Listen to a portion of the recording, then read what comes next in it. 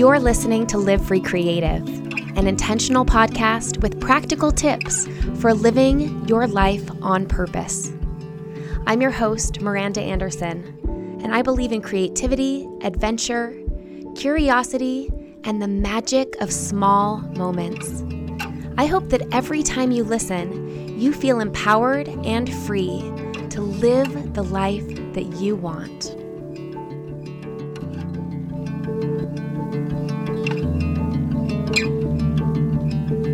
Hi there, welcome back to the show. You're listening to Live Free Creative Podcast. I am Miranda Anderson, the host of this fair show. And after a month abroad, I'm back in my recording studio in Richmond, Virginia. Feels good to be home. Today's episode is number 253. I'm going to be answering a couple questions about spending the month abroad as a family and be able to share the answers to the questions. I put a question box up on Instagram at LiveFreeMiranda, got a handful of questions, a lot of overlap, which is really great because it seems like there were some similar questions that I can clear up and share some insights. Hopefully the information is useful, whether you're thinking about taking a trip as a family for an extended period of time, if you're thinking about whether or not that could even be possible in general, what it might look like in terms of planning and cost, and also if you are specifically looking at Costa Rica, I am going to answer a couple questions about the country generally. Before I dive in to this week's Q&A, I want to share a quick mindful moment.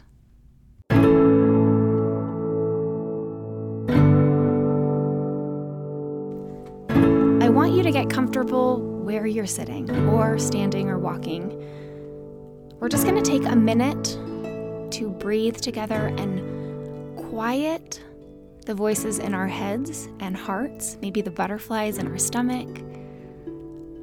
All of us have many different things, responsibilities, relationships happening in our lives at the same time. Layers and layers of emotions, experiences, ideas, possibilities, maybe challenges or obstacles or worries.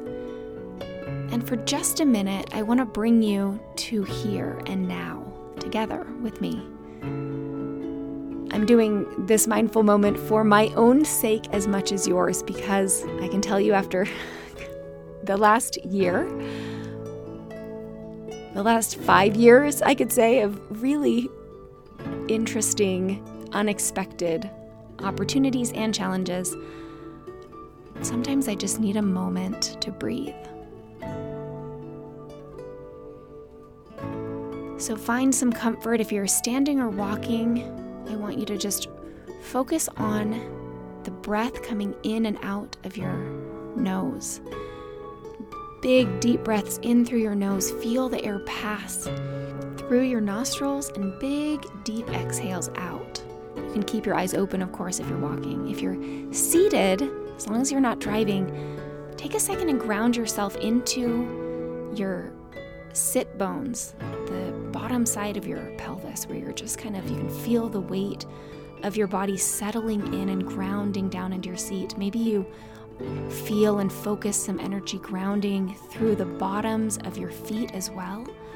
If your hands are free, just rub them back and forth along the tops of your thighs until they find stillness on your knees. If you're seated and safe, allow your eyes to flutter closed, and let's take a big, deep breath in together and out through your mouth. We're going to do 5 more deep breaths like that, just finding stillness and presence, only focusing on right now, on the air coming in and out of your lungs, allowing thoughts as they come to just be noticed without judgment and dismissed.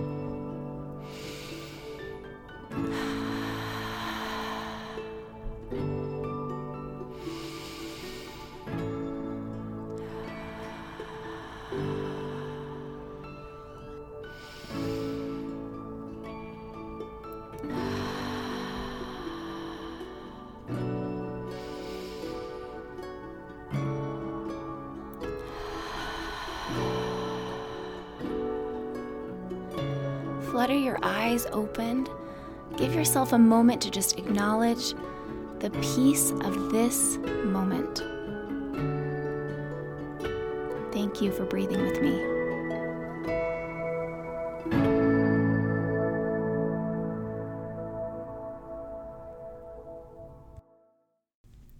Wow, I love the difference that just a couple moments of stillness can make in the way that I feel. I hope that was helpful for you too. As I mentioned, today is going to be a candid episode answering a couple questions about how to take a month abroad as a family, a working family with kids and pets and a home and jobs. There are some logistics required. There's some flexibility necessary. And overall, I think a innovative, curious, can-do attitude is a major factor in being prepared for a trip for longer than a couple weeks at a time. I'm going to start with the first question that I got, which was how we handled our house and our pets while we were gone. This is something that I mentioned in an episode somewhere along the way the last few months. It's also an interesting question because we do own our home in Richmond. We have a garden and a yard, and we have 10 animals. We have 2 dogs and 2 cats and 6 chickens who live in the coop in the backyard. Needless to say that going away for even a weekend can feel like a chore in terms of finding somewhere to board the dogs, making sure that I've got it reserved and paid for in advance, asking our neighbor friend if she'll come feed the cats, making sure someone's going to feed the chickens, make sure they have water. The chickens are by far the easiest to manage. Our cats and dogs need a little bit more care. The dogs are the highest maintenance on the hierarchy of pet care. Because we were leaving for so long, the house and pet care actually felt easier to me than if we were just going away for a weekend. Because I knew that I didn't want to pay to board the dogs for an entire month, it ends up where we board them ends up being around $100 a day, give or take, depending on the weekend and the season of the year and stuff. So that would have added like over $3,000 to the trip. And that's just the dogs, let alone the cats and the chickens. So I knew I needed like a whole pet solution. And this actually ended up working out being a house and pet solution as well. For people who don't have pets, I think a great option for traveling for an extended period of time is renting your house short-term, like on Airbnb, for example, while you're gone. My friend Preeti Harbuk, who travels extensively with her family, has a blog post all about what that looks like, and I'm going to link it in the show notes of this episode so that if that's something you're interested in, you can have some resources as far as where to start. What I did was use a website called trustedhousesitters.com that is built for people who have pets who need home and pet care while they travel. On the other side of that, people who are looking to travel and take care of pets in exchange for free housing abroad, it ends up being a great win-win solution. Whether you're looking to leave and have someone take care of your house and pets while you're gone, or you're looking to travel and you think, I want to stay in the same city for the whole time that I'm gone and we don't mind having a cat or a dog while we're there, you could travel and have your stay be free. If you're using the flip side of this, we used the side where we had pet sitters come stay in our house in Richmond and take care of our animals and our home for the month. We didn't pay them for the care that they provided. They didn't pay us for the use of our house for the month. It's a really great win-win solution. And when we came home last week, we were chatting with our house sitters about how it had gone, and it ended up being such a great solution for both of us. The way Trusted House Sitters works is the people who are leaving town, who are looking for house and pet care, create a profile about their home and their animals with the care that's necessary and the dates they'll be gone. And then it goes up onto a pin board, basically a virtual board where people who are traveling can search by home type. They can search by country or city or by maybe even by animal. I don't know. You can, direct your search towards a certain area and see what's available as far as home sits. So it works great. I was able to just create my profile about our home, about our animals, post it up.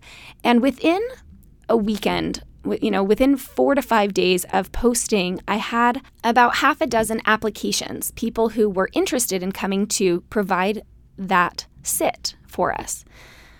There were a couple that I quickly discarded. I said, thank you so much. This isn't going to be a great fit this time, because they wanted to bring their pets along or they had small children. Those felt like variables that I didn't want to deal with. So I ended up having Zoom phone conversations with 2 different people. One was a couple who, by the time I talked to them, they had actually found a different month-long sit during the same time frame. And then the sitters that I ended up choosing, who was an English professor who lives in England and her college-bound son. Her son is starting college at VCU this week. So it was a really perfect situation that they were able to come, stay, and they took really good care of our house and our animals. And at the same time, they were able to find housing for the college kid and get nestled into the city and discover a few things along the way before mom goes back to England. Really great win-win situation on both sides, that we felt like they were doing us such a huge favor, creating this opportunity that we were able to leave with our animals in their home environment, well taken care of while we were gone for the whole month. And our pet sitters expressed that same gratitude, that they were able to come live in the city, be really nearby, get settled in, find housing, get all registered and go buy all of the stuff that he needed for his first college apartment, and do that at the exact moment where he, is getting settled into class this week and his mom goes home, and now we all sort of go back to the rhythms and routines of our lives. If you have pets as part of the equation, Trusted House Sitters is amazing. If you do not have pets that you have to worry about leaving and you would like to stay for free for an extended period of time, really anywhere in the world, there are Trusted House Sitters in Australia, all over Europe, all over the United States. This first couple that I spoke with, who had booked themselves with someone else before I was able to accept them, has done this full-time for 2 years. They both work remote. And so they do about a month to 2 months at a time, watching different people's pets all over the country, seeing, the country. Maybe they've gone outside of the country, I don't know, but they haven't had to pay for their own housing for over a year because they're on this system of doing the house sitters. It's just really interesting. If either side of that equation sounds like a good fit, you should check out Trusted House Sitters. This isn't an ad. I found it because of a friend, and I actually thought it was sounded like a scammy website at first. I thought the name was really too good to be true, and it was great. I will again mention that I'll post Preethi's blog post about Airbnb while you're traveling, so you can, have your mortgage paid for you basically while you're gone. I also have seen some great posts about people talking about house swapping, and I haven't done that myself through a formal website, but I know that option's available too. Next, I want to talk a little bit about working abroad. This is something that came up in a few different people's questions. I think most listeners to the show, most of my followers on Instagram, are familiar with what I have done for the last dozen years for work, which is right now podcasting, previously writing blog posts, working with sponsors, selling online courses, and doing online coaching, as well as hosting retreats. I know, it's like a several-arm octopus of a business.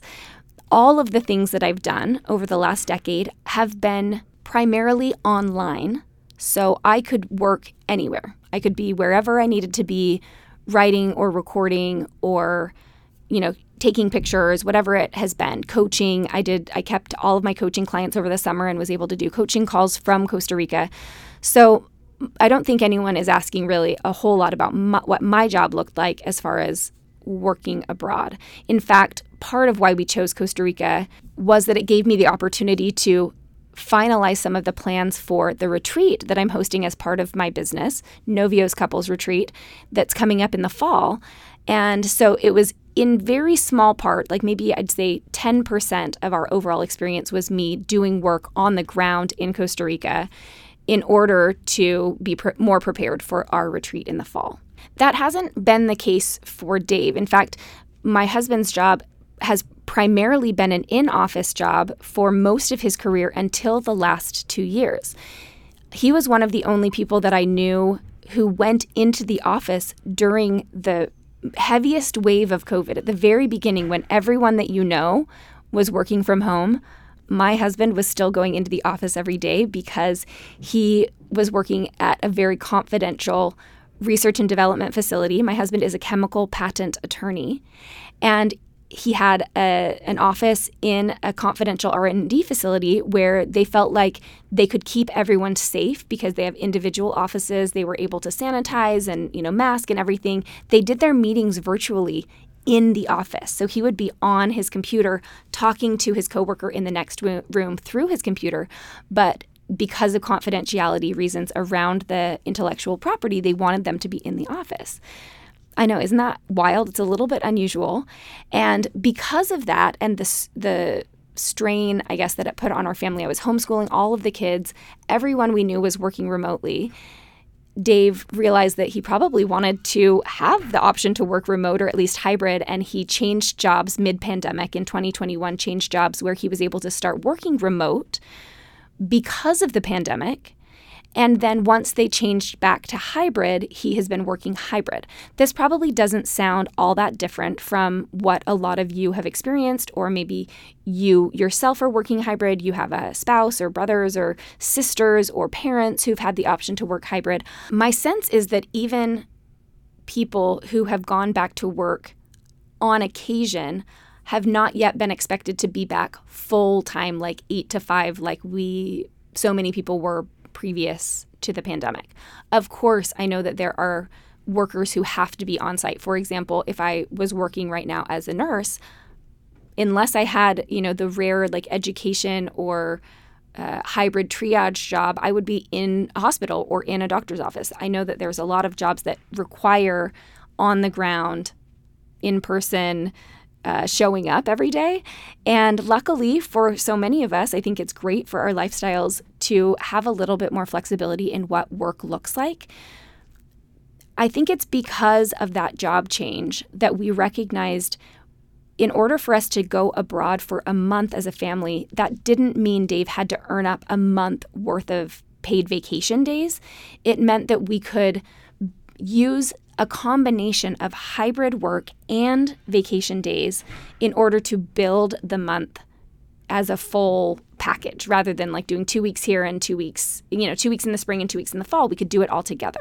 And the final kicker of this for us was watching my husband's coworker, who has the same position at his same job, do this last summer. He and his family went on a 5-week-long RV trip through the Western United States, and he worked on the road. So he did some vacation days, and then he also had hybrid work days. When he came back, he reported that it had gone really well. He was able to work efficiently, even though he was on the road. He had to make sure he had good Wi-Fi on the days that he was plugged in and getting work done, virtually at the office and meetings and things like that. But otherwise, it went really well. This experience that our coworker had gave us the confidence to say this is going to work for us, and now it feels like a really great time. We planned the whole experience last fall. We decided when we were going. We booked our Airbnb in Costa Rica. Having that long of a runway also gave us the opportunity to thoughtfully consider what the rest of Dave's vacation days would look like throughout the year 2023, because we were deciding what we wanted our family schedule to look like abroad. And what we settled on was that he would take the first week off. That was our adventure week where we were up in the mountains. We were doing a lot of activities every day. It didn't make sense for him to work that week. So we called that whole week a vacation. So those were 5 vacation days. And then for the latter 3 weeks, he took Monday and Friday off each week and then worked remotely in the middle of the week. This went really well because he only used about 3/4 of his vacation days for the year, even though we were gone for the whole month. And on the days he was working, he was able to, schedule all of his meetings and do his work at the Airbnb we would wake up and hang out with the kids. I would maybe walk them out to the beach. Dave could meet us at the beach later. He could work in the evenings if he needed to.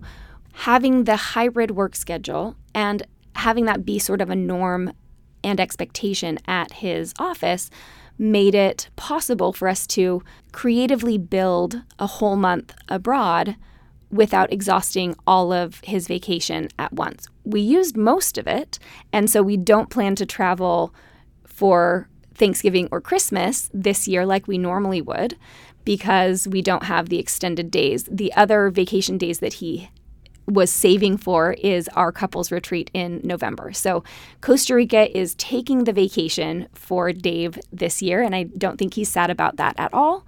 We're really pleased with the way that it worked out. It was great because I had some days that I needed to be home at the Airbnb in Costa Rica working, doing calls and things as well. So we were able to piggyback some of that work and felt like we were on vacation, even though, some of those days we had our computers out. Someone asked a question about how to prepare your employer or talk to your employer about the possibility of something like this, a hybrid work trip. And because I don't have a lot of employer-employee relationship experience recently, I'm just going to offer some general tips and advice that I found as I was looking for what this conversation might look like online. And there are a lot of different resources for talking about flex work and hybrid work, especially right now because it's becoming more normal.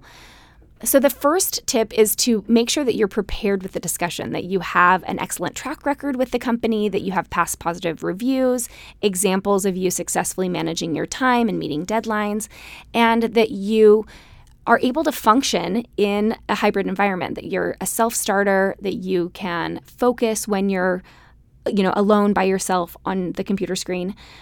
The next one would be to show why it's beneficial for them. And some of that might be things like being able to work different hours. For example, my husband, the company that he works for is based in Europe. So a lot of his calls are typically early in the morning or late at night anyway. So he's taking those calls from home, whether he is at the office or not. He's not going to be at the office at 10 at night. So being able to explain why you can be less distracted, get more done, save the company money. Without a commute, your hours can be more flexible depending on what the needs might be. That could be beneficial for them. You can also suggest a trial. So maybe it's not, I'm leaving for a full month. Maybe you build up to, I'm going to work, seeing if you can work from home 2 days a week to begin, and then build up to where you're working from home 3 days a week. That would be exactly what we did for the month. Dave was working hybrid 3 days a week and then used the other days as vacation days. The final tip would be that maybe this isn't like a full-time hybrid environment. Maybe you want to suggest sort of a hybrid sabbatical where you're working remote, you're going to do it for just the month, but when you come back, you plan on being back to the office just as normal, business as usual. Maybe some of those tips will help you think creatively and flexibly about how to continue to do a really good job at work and also create some of the incredible experiences that you hope for with yourself or your family traveling for an extended period of time, even while you remain employed. The next question is about cost. And I'm glad that someone asked this because I'm always really curious, like how much does that cost for you to do that? And there's so many variables. I always think it's fun. My friend Jansen Bradshaw talks a lot about money really candidly, and I love that. Her Instagram is Everyday Reading. One thing Jansen always mentions when she talks about money is what matters to you and your family is going to be really different than what matters to me and my family. So even if we have the same exact budget, the way that it breaks down or the way that we decide to spend it may look entirely differently. So I'm going to share an outline of the cost of our month abroad with that advice that take it with a grain of salt as sort of an outline idea of what something like this may cost. And that if you were doing it in reality with your family, it would probably look different in one place or another just because the choices that you make or the opportunities that arise may be different than ours. I'm going to start with the highest expense, which was the location where we stayed. We actually stayed in technically three different locations, but I'm going to call the first week our adventure week, and I talk about this, the last 2 episodes, I have part 1 and part 2 of our Costa Rica family adventure. In part 1, episode 251, I talk about Adventure Week. During Adventure Week, we stayed in 2 different lodges up in the Volcano region in the north part of the country. And those 2 lodges I'm just putting together because in both places, we paid for an all-inclusive price where our activities and food were all part of the total cost of the stay. That's week 1. Week 2, 3, and 4 was all at an Airbnb on the beach, and we stayed in the same place the whole time. So the highest expense of the whole trip was the Airbnb because it was 3 weeks of, a 3-bedroom house on the beach. That said, we got a screaming killer deal on this beach house for the area. And I actually went back to look I was thinking maybe we should just book it again for next July. And the price is already almost triple for next year. I think because the area is just growing. I mentioned in one of the past couple episodes that there's a lot of construction and interest in the area right now. All of that to say, the Airbnb ended up breaking down to about $1,300 a week, which is insane, less than $200 a night for a gorgeous 3-bedroom Airbnb on the beach with a pool. Unheard of. I was looking to book it for July next year, and it's $17,000 for the month for next year, the same exact house that we paid, like $6,000 for the month this year. So I feel like, wow, I'm so glad that we did it when we did. And also I know that there is different levels of housing all over the world, depending on where you want to go. And you can usually find something within your budget. For example, we probably could have been in 2 bedrooms and been fine. And it was just great that there were 3. We probably would have been fine without a pool. We loved having one, but if our budget needed to adjust in the future, it could. That was the highest expense. The next highest was our flights. And again, we got great deals on flights, but they were about $800 each for a family of 5. That was about $4,000. So now we're up to just under $10,000. Add in the first week, our adventure week, which was all inclusive, but it ended up being about $2,500 for lodging, food, and activities for the first week. We're at about $1,150. The car rental is crazy. And I think even in the United States right now, renting cars is really expensive. Because we're a family of 5, because we wanted a 4-wheel drive to be able to, accommodate all the different things that we wanted to do, it was just over $100 a day. So the car rental was around $3,000. It was a big expense, and we went back and forth on it. I'm going to pause for a second because one of the other questions that I got was, how is public transportation within the country? Did you have to have a car? Could we go and use buses and shuttles and things like that, Ubers? Costa Rica is unique in that it's a beautiful second world country with some infrastructure, and their roads are not one of their strong suits. So there are a handful of well-paved, evenly graded highways, just major arteries through the country. And anything outside of that is hilly, rocky, muddy, sometimes driving through rivers. And I'm not even joking, like driving through to where you almost can't see the tire anymore and you're just hoping that you don't get washed down the river.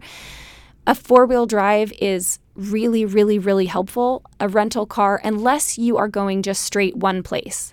If you're flying in and going straight to a resort for the week, you'd be fine. If you're flying in and you and your partner are bringing backpacks and you have plenty of time and you can the buses are great. They're reliable. They're fairly comfortable. They're not air conditioned, but they're fairly comfortable. When I was in my 20s, I spent 10 days backpacking in Costa Rica with some friends, and we took public transportation everywhere. And Uber didn't exist back then. So we were taking city buses and occasionally hailing like an actual city taxi. There aren't very many taxis because we were mostly outside of the big city of San Jose, mostly in the countryside where we were taking buses. And we were just living by the Lonely Planet guide of like, walk from the pink barn down to the corner and you'll turn and see a bus stop. It's totally, entirely possible to take public transportation within the country if you are willing to be incredibly inconvenienced and go at a very slow pace. if you have a full family that you want to haul around and go do interesting things all at once, you still have to have the time to drive. It's, 5 hours from San Jose out to the beach, but you can do it at your own pace, and you just kind of chalk that up to one of the expenses of the trip. We went back and forth on whether we should rent a car for just the first week to get up to some of these more remote locations up in the mountains, and then drop the car off once we got to the beach house and not have it for that last 3 weeks, because we would just be walking to the beach and walking to the yoga places and walking around town. Nosara itself is fairly walkable. I ended up deciding to rent a car for the whole experience because the place I wanted to rent it from that had a price that I liked, it felt easier. They don't have a drop-off in Nosara. I would have had to return it all the way back to the airport and then figure out how to get out to the beach anyway. So it just made the most sense. We used Adobe Rental Car, which is a Costa Rican local brand. They were really great. The car was great. Like I said, it was about $100 a day, and we loved the experience. That was the first time that I had rented with them, and I would do it again. And I'm really glad we made that decision. We actually ended up using the car quite a bit during the last 3 weeks when there were different places that we wanted to go that weren't right downtown, and we felt like we had the freedom to do that without, we had already paid for it, so it didn't feel like we were racking up all these other additional transportation costs in the country. All in all, we're like at $1,500 right now. The last couple expenses, our food, once we got to the beach, we were just using our regular food budget for home. We generally spend about $300 a week on food as a family here in Richmond, and we went ahead and spent about that same amount. It was maybe a little bit less for food at the grocery store, and we were making our meals, eating at home, except for date night and pizza night. And those are also things that we have in our budget at home. So once we got to the beach, like the first week was kind of like our vacation budget, and then our living expenses, the day-to-day eating and getting a drink at the beach or whatever, like walking by the bakery and getting a soda and a croissant, that was our regular day-to-day budget. And then we did have a couple activities on top of that were a little bit more of an expense. So all in all, with 4 weeks of lodging, a rental car, our flights, a bunch of cool activities, some included in prices, some that we paid extra, and our food, we landed around $1,700 for 4 weeks abroad. I think at one point early on, like in my calculations, I thought maybe we could do this for around $10,000 for the month. And that was before we had decided we were going to rent a car, and it was before I had looked into some of the all-inclusive activity and food lodges up in the mountains.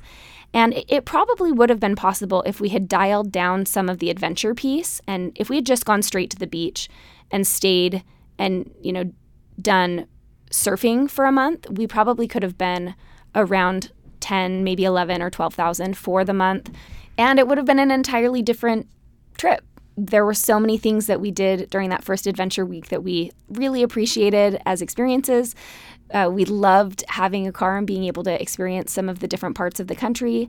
I sort of laugh remembering the last time Dave and I were abroad for a month on vacation was right after I graduated from nursing school in 2008. We spent a month in Asia, in Singapore, Malaysia, and Thailand. And the entire trip, we were backpacking. The entire trip, including our flights, all of our lodging, and all of our food for 4 weeks was $3,000. And it just sort of cracks me up that we could do that. And I remember for years I've thought, how did we do a whole month abroad for $3,000? Well, because we were shoestringing and we were eating street food and we were staying in hostels and we were backpacking. I look at our budget for this trip and feel like it was a really, really great value. And I'm so glad that we took this opportunity, that we made it work. We definitely, are going to be sacrificing in other areas of our lives, not going on some other trips that we may have gone on if we hadn't taken the time and used the travel budget in this way. And it was exactly what we needed. It was exactly what we hoped for. So I'm incredibly grateful that we had the opportunity, that we made this space in our lives and our finances and took the time, because we are changed and better because of the experience that we had.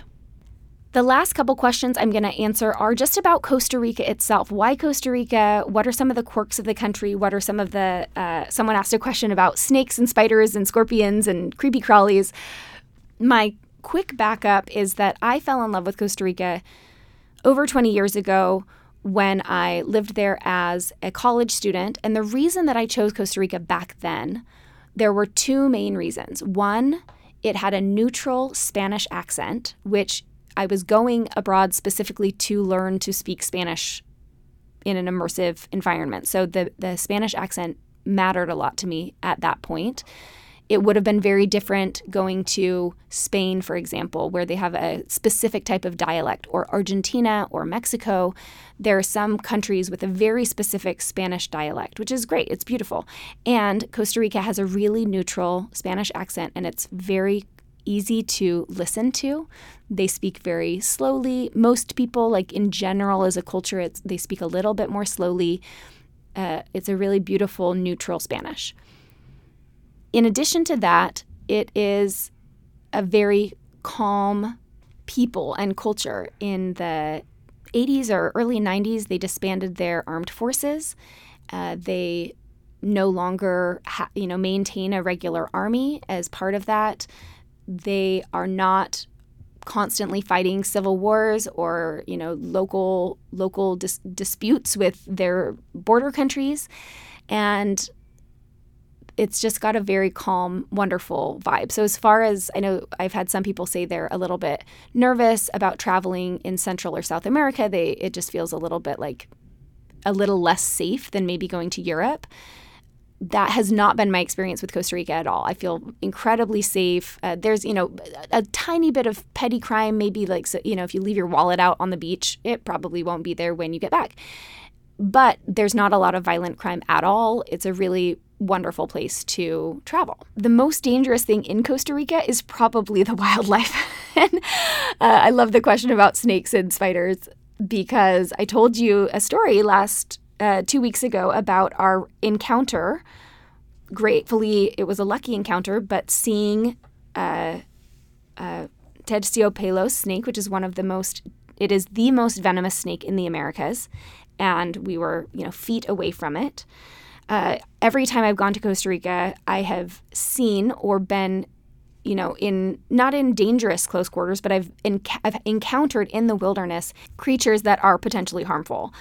On this trip, we saw a couple different kinds of snakes. We saw this close-up, very dangerous snake. We also saw a python. It was in a tree, and a guide pointed it out to us, so it wasn't something that we were close to.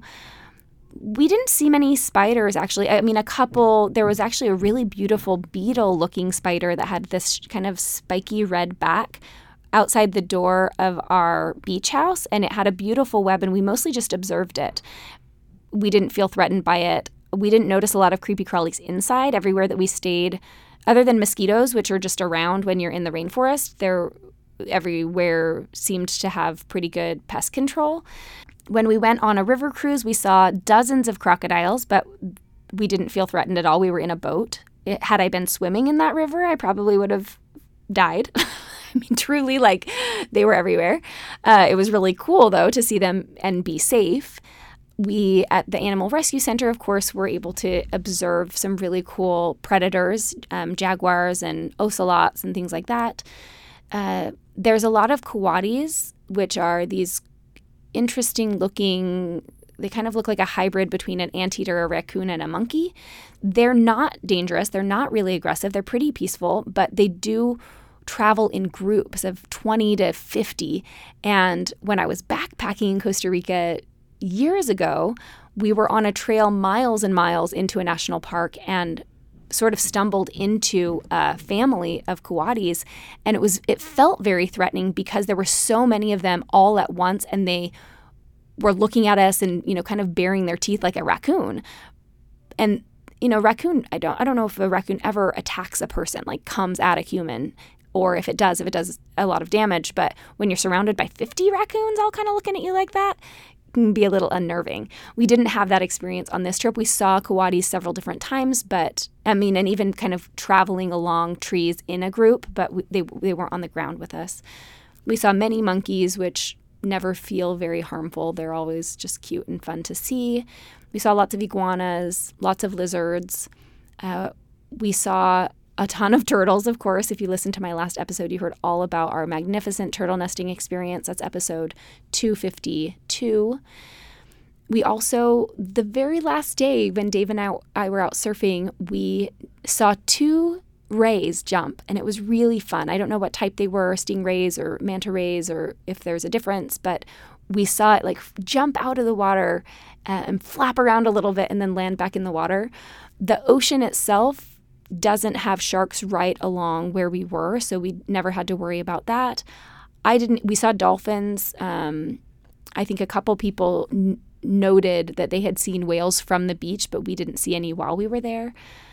All in all, the wildlife experience in Costa Rica is just overwhelmingly wonderful, and we really appreciate the biodiversity and having that be part of our trip. We loved getting the chance to experience it and like building a trip around taking advantage of the opportunity to see some of the spectacular nature and animals that the country offers.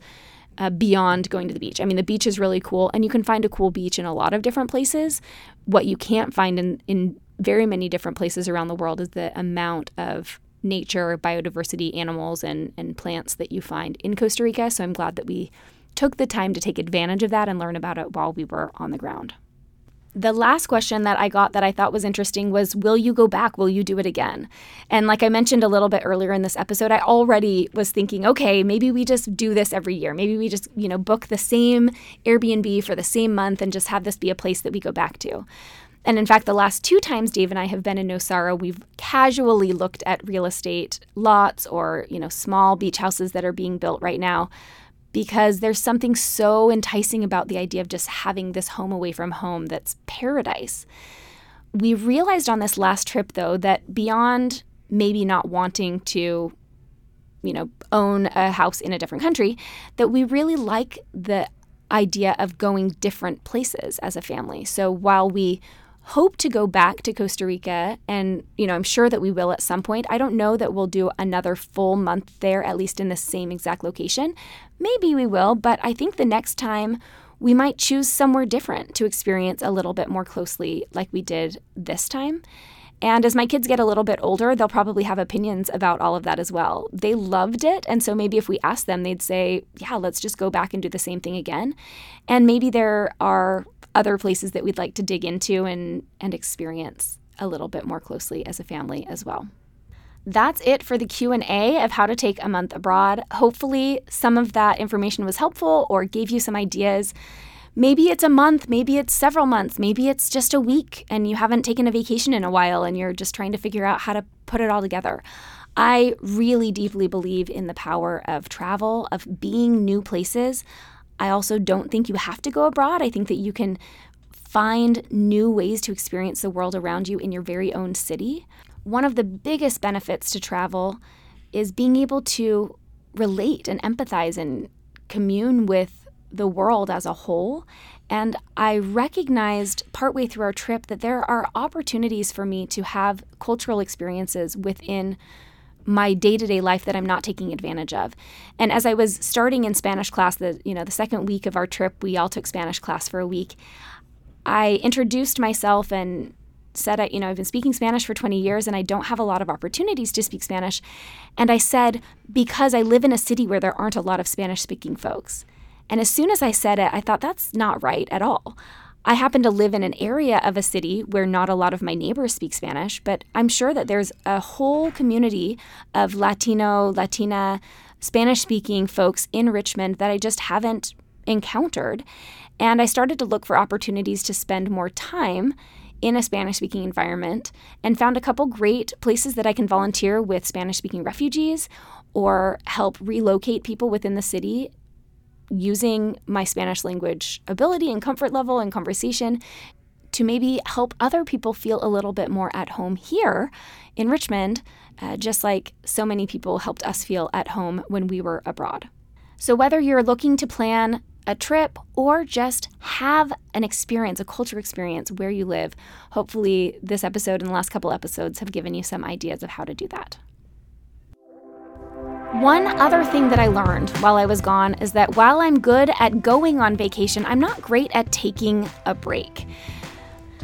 I've decided as an effort to give myself a chance to actually take a little bit of a breather, I'm going to take some time off from the podcast. Rather than starting the beginning of September as it normally would, season 6 is going to begin the first week in October. So you have 5 weeks off where I'm not going to air a new episode. If you're behind, this is a great chance to catch up. I know I've had some people say, I haven't listened for a few weeks. The summer got crazy. So hopefully having a few weeks, if you're a regular listener, will give you a chance to catch up. And if you are caught up, if you are one of my lovely listeners who tunes in every single week, take advantage of going back and listening to a couple of your favorite older episodes, encore episodes of your choice. I'm not going to air encore episodes or old episodes during the next month. I'm just going to take a real break and generate some new ideas, relax a little bit, and be excited to come back with fresh perspective in October. That said, I'm not taking a break from coaching, and I actually have a couple open spots on my schedule right now. So if you're interested in one-on-one coaching, please get in touch with me at miranda@livefreecreative.co. I am booking new coaching clients for monthly, bi-monthly, or weekly coaching calls. I can help you work on a personal project, work on developing some strengths and skills in your productivity or your efficiency. We can dive into a creative project and I can help you figure out the next steps as you launch something new. Or for just a fresh perspective to help you feel a little bit less stuck in some areas of your life where you could use a little bit of help, send me an email at miranda@livefreecreative.co. I can't wait to chat with you. I'll catch you in October. Bye-bye.